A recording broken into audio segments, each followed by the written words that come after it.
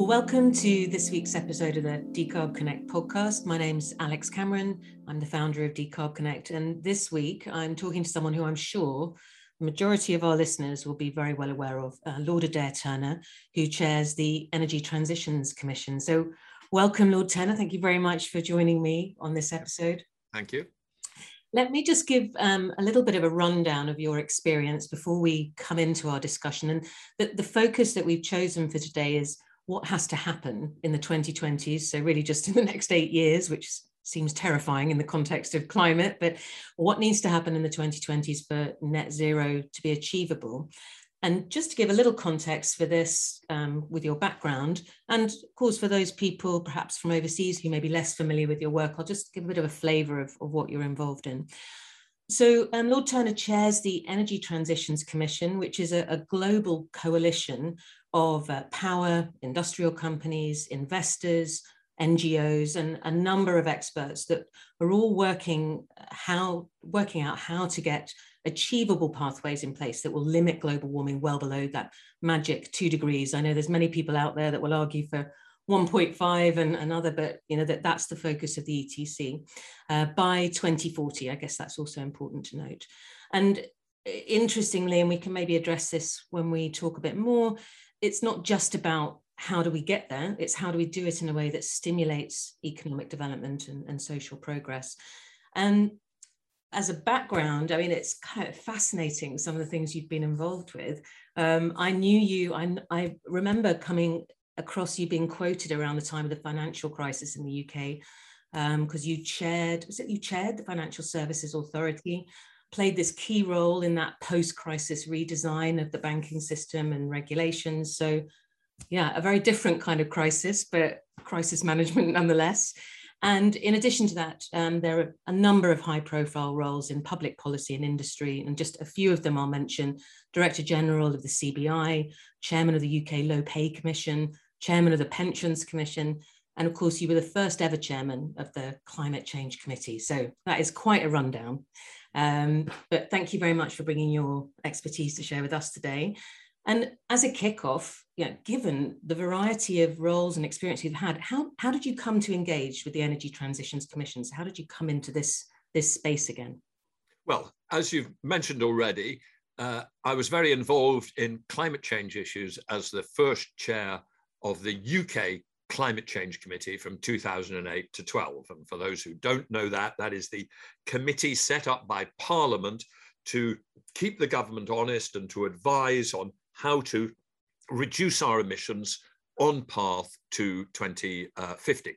So I'd done that for 4 or 5 years. And so I was, people knew that I was involved in issues to do with climate change and energy transition.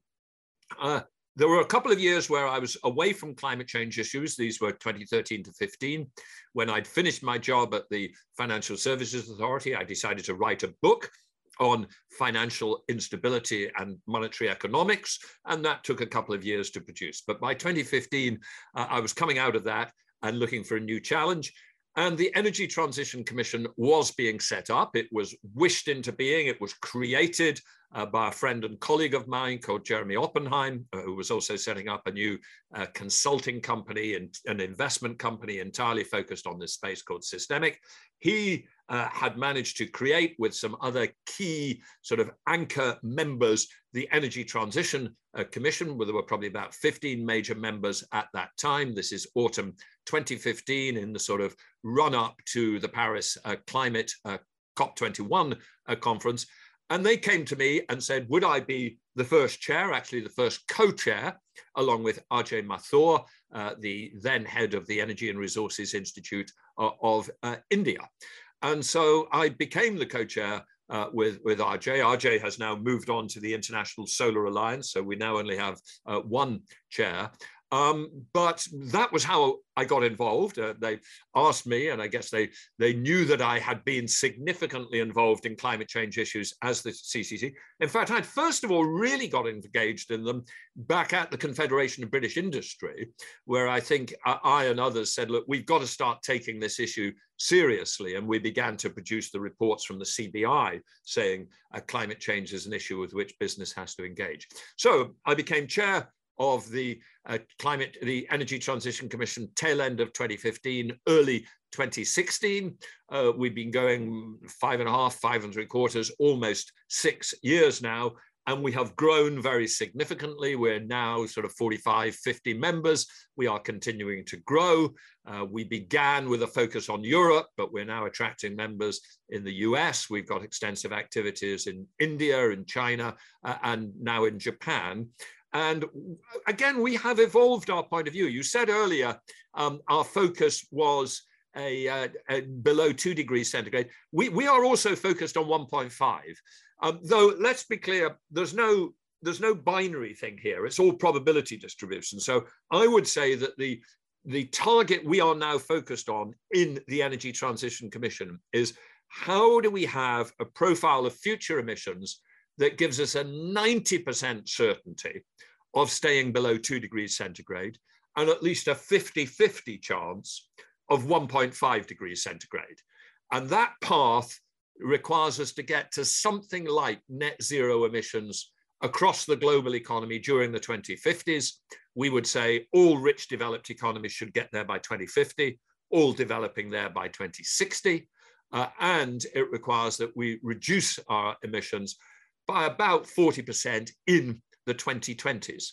And so our focus is on what are the technologies, what are the investments, what is the supporting public policy, what is the role of the private sector, what is the role of financial institutions, what is the role of governments of heading us down the technologically possible path which we have set out. And that period of time from 2015 onwards, I mean, as Decarb Connect has only been formed since 2020, we've seen a shift within industry and corporates about how they've talked about it even in the last 18 months. So you must have seen quite an arc of, I don't know, different viewpoints, different actors getting involved. Well, I think that's a very interesting point. I think if you take the 6 years from Paris to Glasgow, COP21 to COP26, it's only 5 years in COP numbering terms, because of course, Glasgow got delayed for a year due to COVID.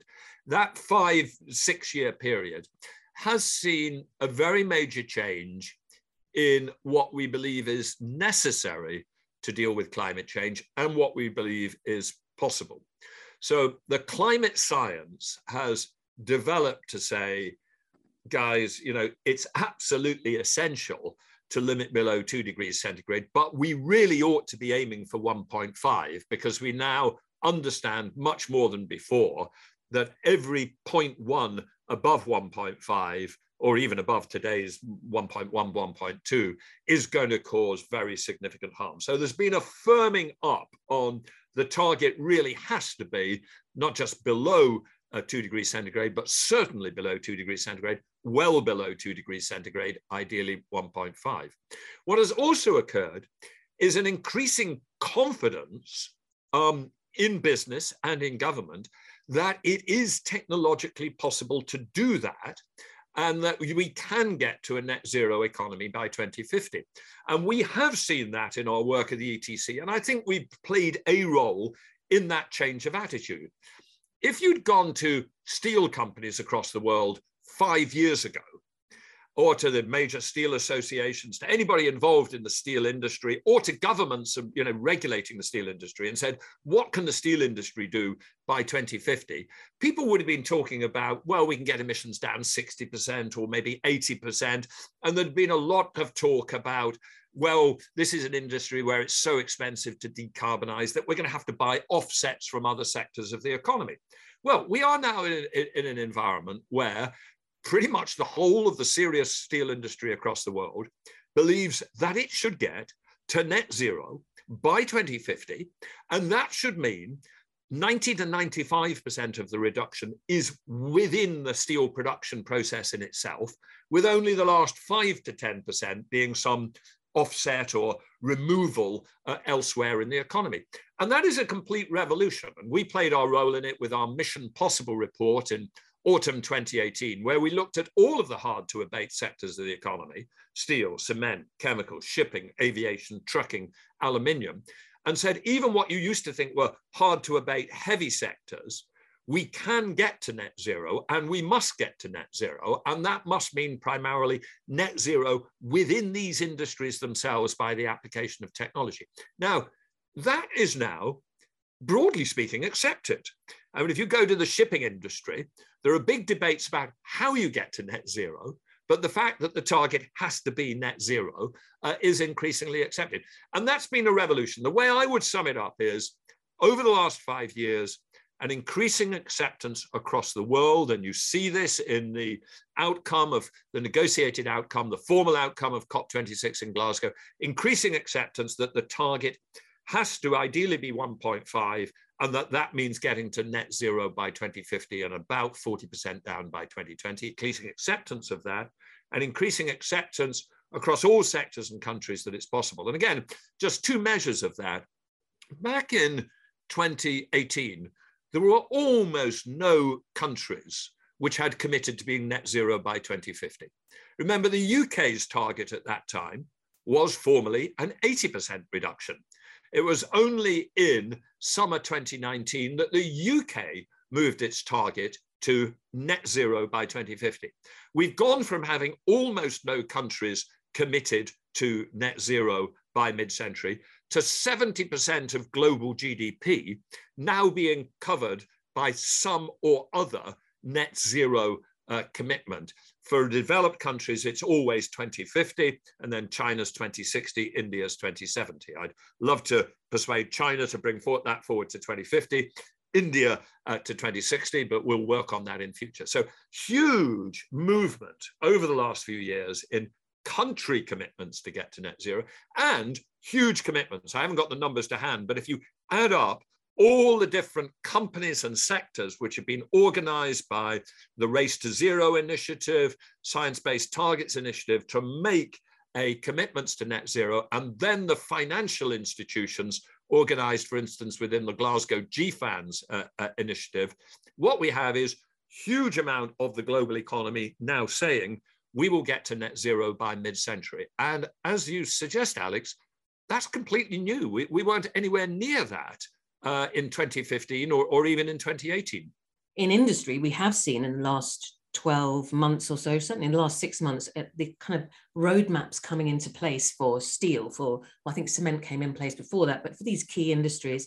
I'm interested from your perspective, just can you paint a picture a bit of what does a decarbonized industrial base look like? You know, what would it be like to operate in that world? And then we'll have a look at some of the top steps and primary challenges. There's so many we could pick on, but we'll pick out some of the highlights of those. Well, I think what's interesting is that in some sectors, I think there's an increasingly clear technological vision. I would say in one sector, which I'll come back to, there's still much more work to be done. So if you take, I mean, at one level, aluminium is relatively straightforward. You know, aluminium is fundamentally an electrolysis process. And so once you get your electricity to be zero carbon, you have very significantly decarbonized aluminium. I mean, it's a relatively clean technology at the moment. It will get cleaner once we get zero carbon electricity. There are complicated things about emissions at earlier bits of the process, alumina refining from bauxite. There are things to do with the anodes, getting away from graphite anodes. But the absolute core with aluminium is get to zero carbon electricity, and you will be getting closer to a zero carbon aluminium system. In steel, and this is a really interesting change, this occurred over 3 years. 3 years ago, if you'd asked me what will be the predominant route to steel decarbonization, I would have said there will certainly be a big role for carbon capture and storage attached at the back end of blast furnaces, continuing to use coking coal. And I'd have said there may also be, over time, the development of hydrogen routes, hydrogen direct reduction routes.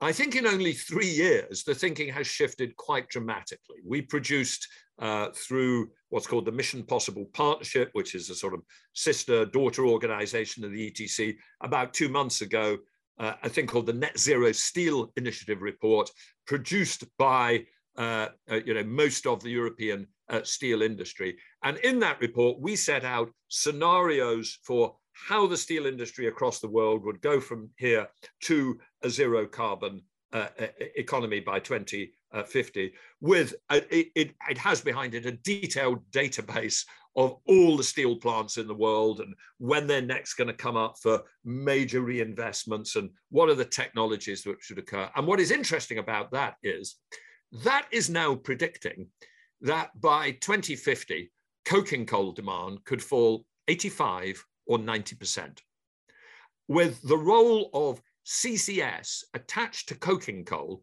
being a really quite minor part of the story.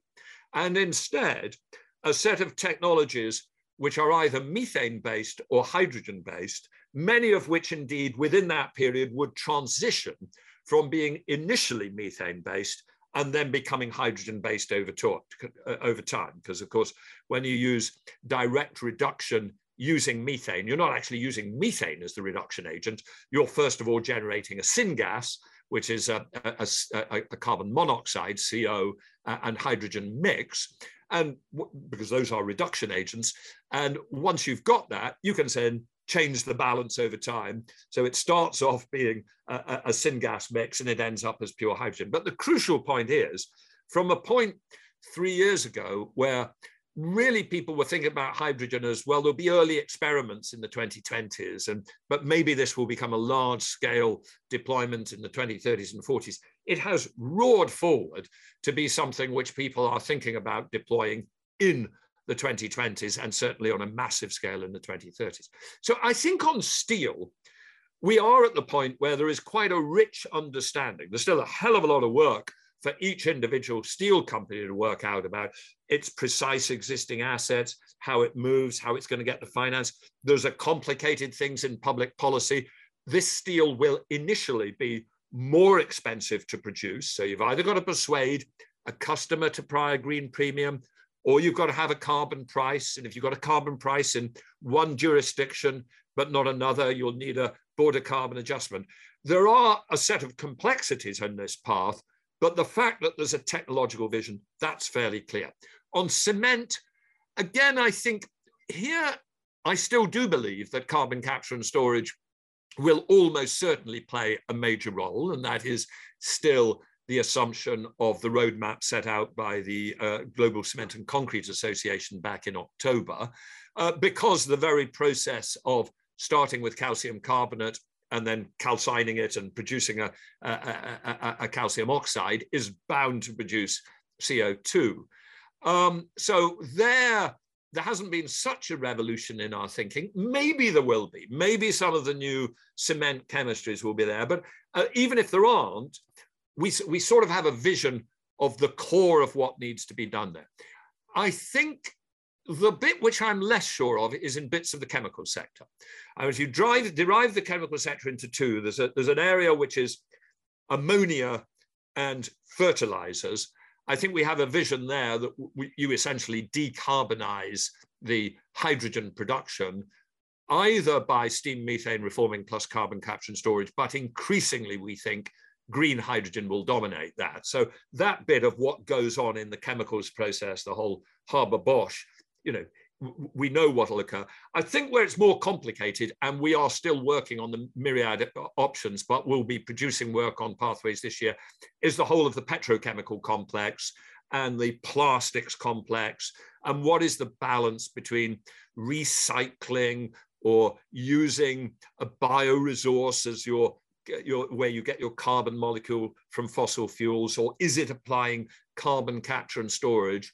And also accepting that the point about that area of chemicals is it's not one or two easily understandable processes. You've got incredibly complicated systems with lots of handovers of byproducts from one process to another. I think we are still at a somewhat earlier days of getting a consensus or possibilities of what is the pathway there, but that's a key focus of our work over this year. So you've articulated there already some of the key steps around different routes involving hydrogen, some different perspectives on carbon capture. Is there, when you think of key steps that needs to be taken, and if we put technology to one side, what do you see as some of the key organizational or softer side of this? Maybe that's not the right description. Well, one of the first things to say is that net zero targets are very, very important. I mean, people sometimes say, oh God, you made a net zero target by 2050, it's 30 years away, it doesn't make any difference. What we have observed is it makes a huge difference. That once a company or a sector through its sectoral organization says, we're aiming for net zero by 2050. And once it starts saying, and we better start describing what we can do in the intermediate years, whether we're getting to zero on a convex curve, a linear line, or a convex curve, all of that generates that process that everybody in business is familiar with, which is what gets measured gets managed.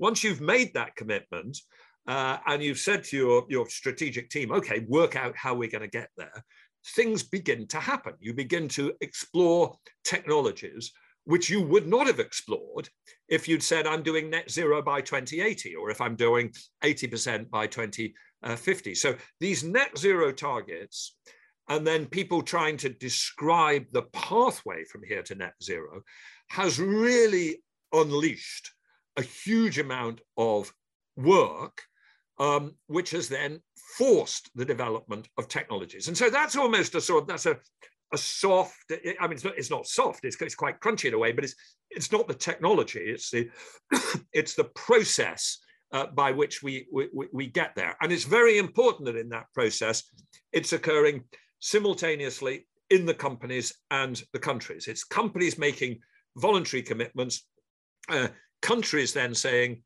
we have a zero commitment, and then even the companies which were the laggards saying, well, if the country's committed, we're going to have to get there in any case. And you get this snowball effect, and then you get work which focuses on the technology. So that's important.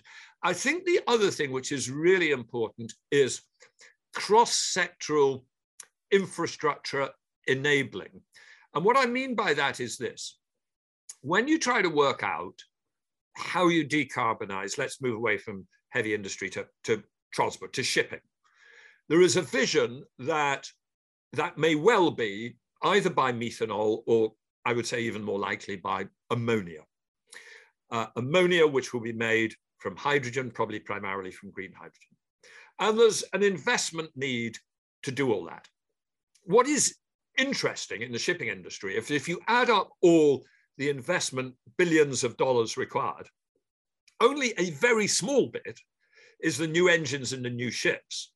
And by far the biggest bit is in the hydrogen production facilities, but an even bigger bit is in the zero carbon electricity system. And that is also true in steel. What you have to invest in new steel mills, which do some form of new melt technology or a DRI technology, the actual steel mill investment is relatively small compared with what somebody has to invest in zero carbon electricity in order to produce the volumes of zero carbon hydrogen, which would be involved in that situation. And so one of the things which is really important is to look sector by sector, but then to add it all up and say, when you add it all up, this means that hydrogen production is going to have to go from 100 million tons to 500 million tons. And this means that the amount of electricity which will need to go into that first of all, most of that 100 million tons is not being made with electricity at the moment. It's being made by steam methane reforming. If there's 500 million tons of hydrogen, and if all of that was being produced in a green fashion, you're going to have somewhere around 20,000 terawatt hours of electricity devoted to do it. So one of the important things is to keep coming back to the fact that huge development of zero carbon electricity is a crucial cross-sector enabler of everything that individual sectors can do. They can only move ahead if coming onto a production are massively bigger amounts of zero carbon hydrogen, for instance, in some cases than they are at the moment, which is why you have to see this sector by sector, but you have to see the total energy system challenge as well. Yeah, that's an interesting one. I mean, certainly in the UK, we hear a lot from the heavy industries about the challenge of decarbonising when the cost of electricity is already so high. And presumably, you know, if we're moving to ever cleaner, ever greener forms of electricity, that's not, the implication is that's no cheaper, is it? Well, it may be eventually. It may be eventually. But along the way, unless we really have national strategies to drive the development of electricity fast enough to support all the new things that we're devoting it to, then the price will go up, right? If in 2030 in the UK, we are getting serious numbers of passenger cars electrified, and if people are switching over the steel mills to use hydrogen direct reduction, and if we're building big green ammonia plants to put into to refuel ships, and if we have not by then built much more electricity capacity, well, then the price will go up because you'll have higher demand against a fixed supply. So it's incredibly important that the development of the zero carbon electricity system occurs, you know, in line with and ideally in advance of this growth of demand. If we let the growth of demand go and then turn around and say, where's the green electricity to drive this? You will have real volatility and sudden spikes of prices on the route. The eventual point, we think by 2050, is that actually by then we probably will enjoy electricity cheaper than today because the technologies are so powerful. But we've got to make sure that there aren't barriers which slow that progress and produce spikes of energy and electricity prices along the way. Okay, well, that kind of partly answers one of the questions I have, which is what does government still own? Because there does seem to be a shift with this COP, I think, to a lot more conversation, a lot more realization, a lot more energy from industry and investors that what their role is, but still a key role for government, obviously, in supporting innovation, but clearly there in that zero carbon electricity infrastructure. But for industry, if we flip it into, we've talked about roadmaps, we've talked about key steps, what is it that they must own and what do they need to show within the next 8 years? Like, what are you really saying to them? Look, it's great, we can put this stuff in place, we can look at this money, we can look at what the government does, but you have to self-actualize what is it we need to show? Yeah, well, look, I mean, it gets very specific by sector, but what we need is all the major companies in the steel sector, the cement sector, shipping, chemicals, to have a clear vision of net zero by 2050 and a clear vision of we've got to get significant reductions in the 2020s. And then we need them in their own business to be working out how they're going to make that transition. And the precise pace will vary.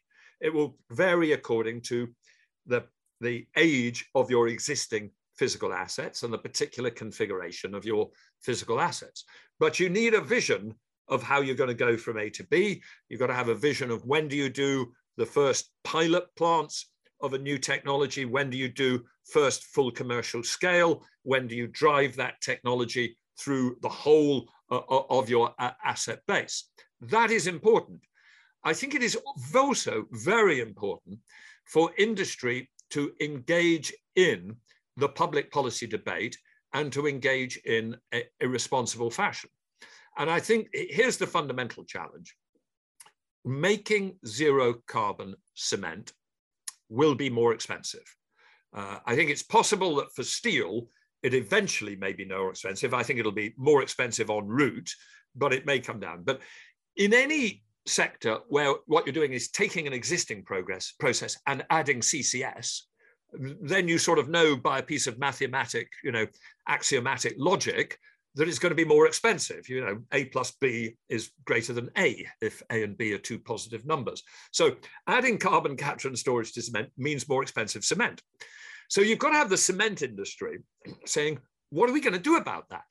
They should be the guys saying, we want a level playing field between all of us. We want a carbon price, because that's the only way that we, the responsible people who want to get to net zero, can be on a level playing field with they're not, with people who are being slow.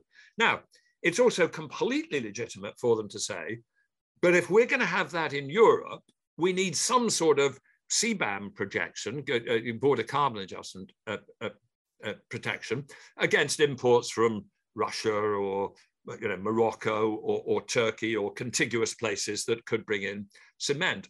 But it's really crucial that there is a sort of a really effective relationship between business and individual companies in these sectors committing to the technologies, but not saying, well, I'm only going to do them when they're equally cost effective. Because in some cases, they will never be equally cost effective. We are going to have to accept a higher price of cement in our business than in the economy than we've had before. And we need the policy instruments that supports that. So one of the things you need is you need industry associations to be calling for tax. And that's not something that comes naturally to industry associations. But, if we're to have well-designed carbon taxes with appropriate protections, industry associations have got to be saying, here's what you, the public policy, need to do to help us drive this transition forward. We've sort of touched a bit on there of what we might need from policy. Just a kind of a headline from you on capital markets. What do we need to see from there? And then what I want to really get into is, I know you have some kind of interesting ideas around other mechanisms that could drive the growth of green materials, but let's just a kind of a brief word on the capital market. The good news is that through the Glasgow Financial and Asset Net Zero commitment, GFANZ, we have a huge number of banks and asset managers committing that they will act in ways which are compatible with getting to net zero. Now, it's true to say that a lot of them, having made that commitment, are now saying, oh, what the hell does that mean? How do I do it? Because if it's difficult enough for an individual steel company or cement company or shipping company to say, okay, I have to go from here to net zero, but what is a good path for me to do it? That's complicated enough for one company.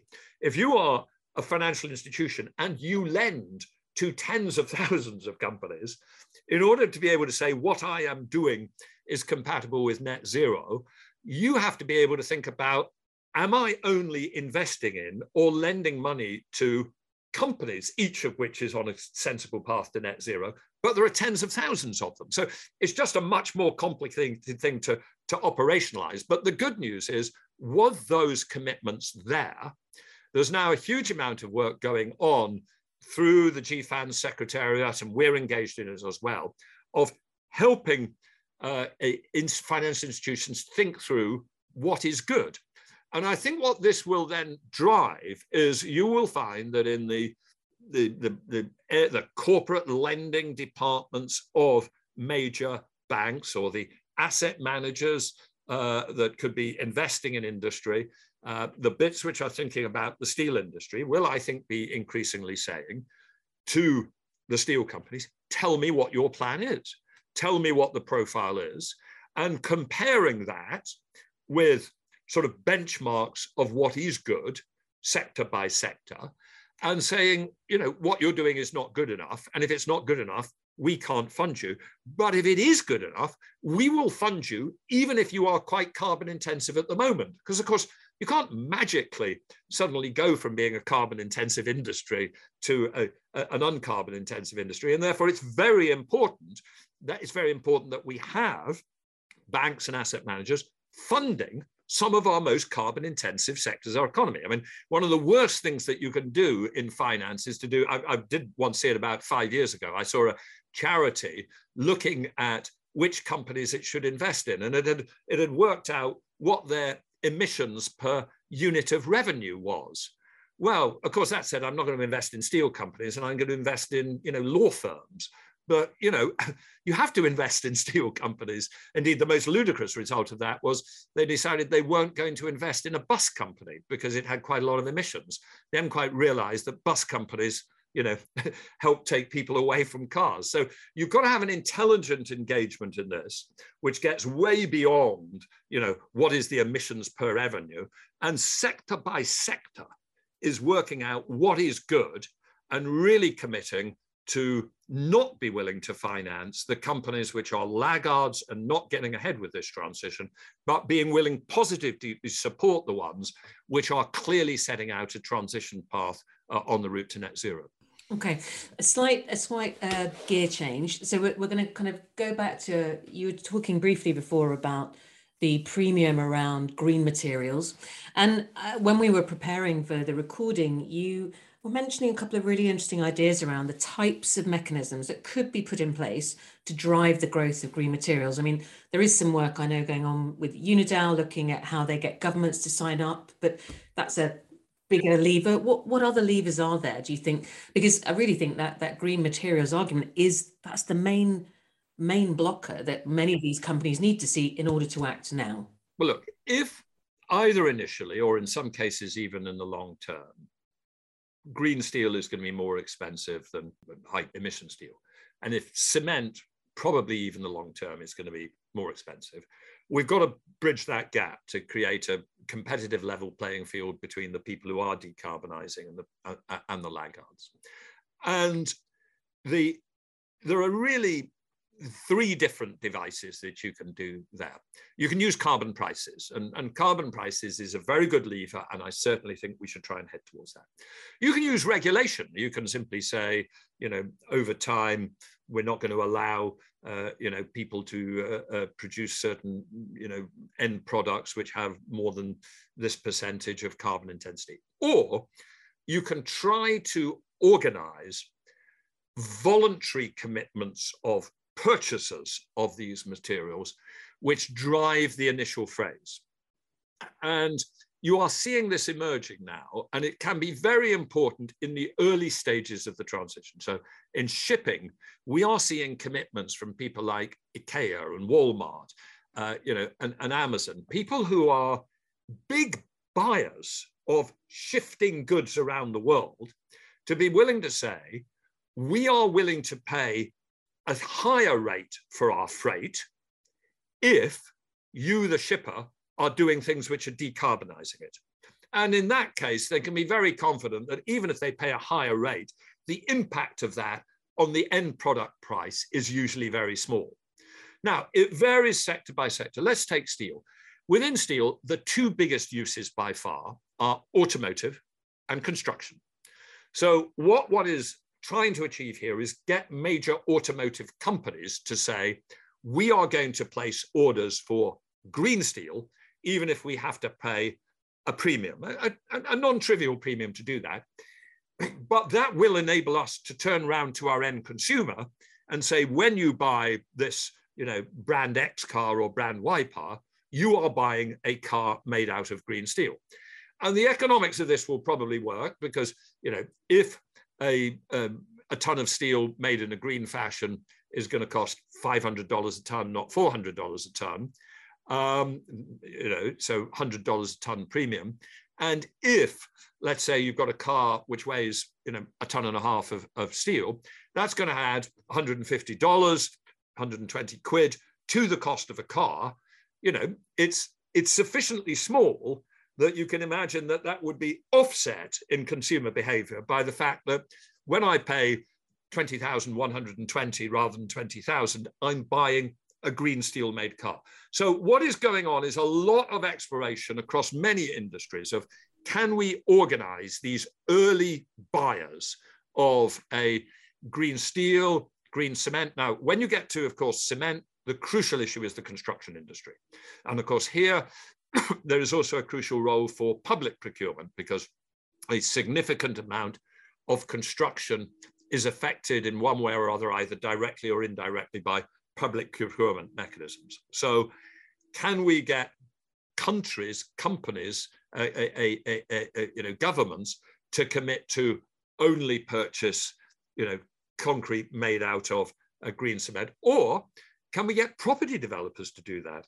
And can we get banks and asset managers? One of the points, going back to your point about the capital markets, I've found talking to banks, when they think about what should be their net zero strategy, they naturally gravitate to, when should I stop financing any coal? Should I stop financing oil and gas? What do I do with ships? What do I do with steel? etc., because they find it easy to think about that. When you point out to a major bank that almost certainly 60 to 70% on average of their loan portfolio is essentially funding real estate, property development, residential mortgages, house builders, hotel companies, etc.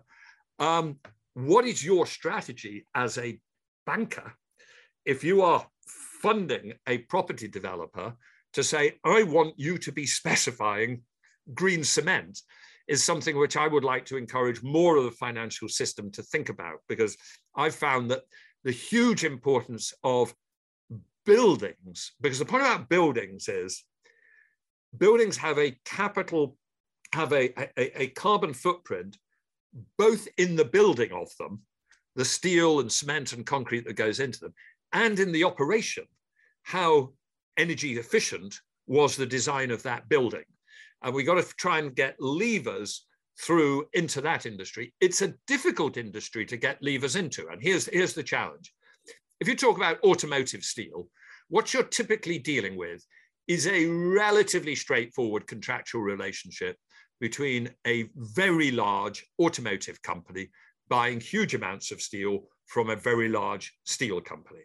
When you get to the construction industry, we have these layers and layers of contractors and subcontractors that make it more difficult to get, real impetus. But we need a strong focus on that, and we need to explore all these potential ways of using the customer, and usually what we're talking about here is the corporate customer, not the individual customer, to place pressure on businesses, their suppliers, to do the right thing, but also to be willing to pay a somewhat of a green premium to help their suppliers decarbonize. Okay, so we come back to the kind of the top line theme again, which was how do we make this real in the next decade, in the next 8 years? If just as a kind of a way to wrap up on all these different strands of thoughts, like how will we know? How will you know in 2025 or in 2030 if there is real action to match both commitments and how people talk about it and the roadmaps and heaven knows what else? What's going to signify to you, oh, this is sticking? Well, I think, by 2030, it will be very obvious because, we have to try to get steel industry emissions down 30%, 35% by 2030. We have to try to get probably cement and concrete down 15 or 20%. Sector by sector, we can define what is a reasonable expectation of where we could get to under forceful policy. And in 2030, we'll know whether we're there or not. I think the more difficult question you've posed is what would you do in 2025? Because inevitably by 2025, there'll be less in the actual emission numbers.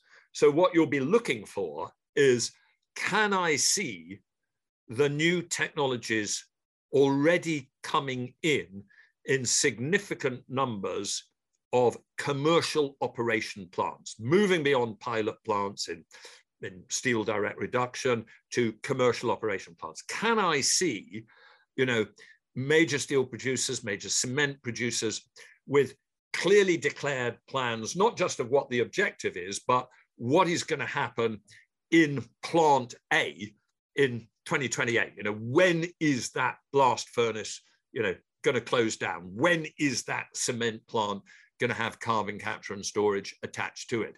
So I think by 2025, we will want to see lots of progress on early demonstration plants, early commercial plants. We will also want to see really flowing through in big numbers, things where you can say, this steel company, this cement company, this chemicals company can take me to big plant X and tell me, look, we're beginning work on the capital procurement and the groundworks and whatever you have to do. And by 2028, this thing is going to be producing in a different fashion. So that's what by 2025, it's got to be way beyond, broad overall pathways to really asset by asset having a feeling of what is going to move by when in the late 2020s and then through into the 2030s. Great. Well, Lord Turner, thank you so much. I mean, real privilege to be able to talk with you about this. Thank you so much for joining us on the podcast. We're also very lucky to have you at our Decarb Connect event in January, so we'll see you there as well. But again, thank you for taking some time. Really, this is, for those listening, you'll be listening to this in the week just running up to New Year, so it's a great kickoff to thinking of how 2022 can be another very big step forward. So thank you. Thank you. It's been nice joining you for this discussion, and I look forward to your event in January. Thank you very much. Many thanks for listening to the Decarb Connect podcast. We work with clients across the industrial sectors, specifically those who are tasked with decarbonising the most energy-intensive products and materials that we use every day. If you have an interest in learning more about either our members network, our reports, or our event series, do get in touch with us at decarbconnect.com. Or if you'd like to take part in the podcast, email me, Alex, at ac@decarbconnect.com. Thanks for listening.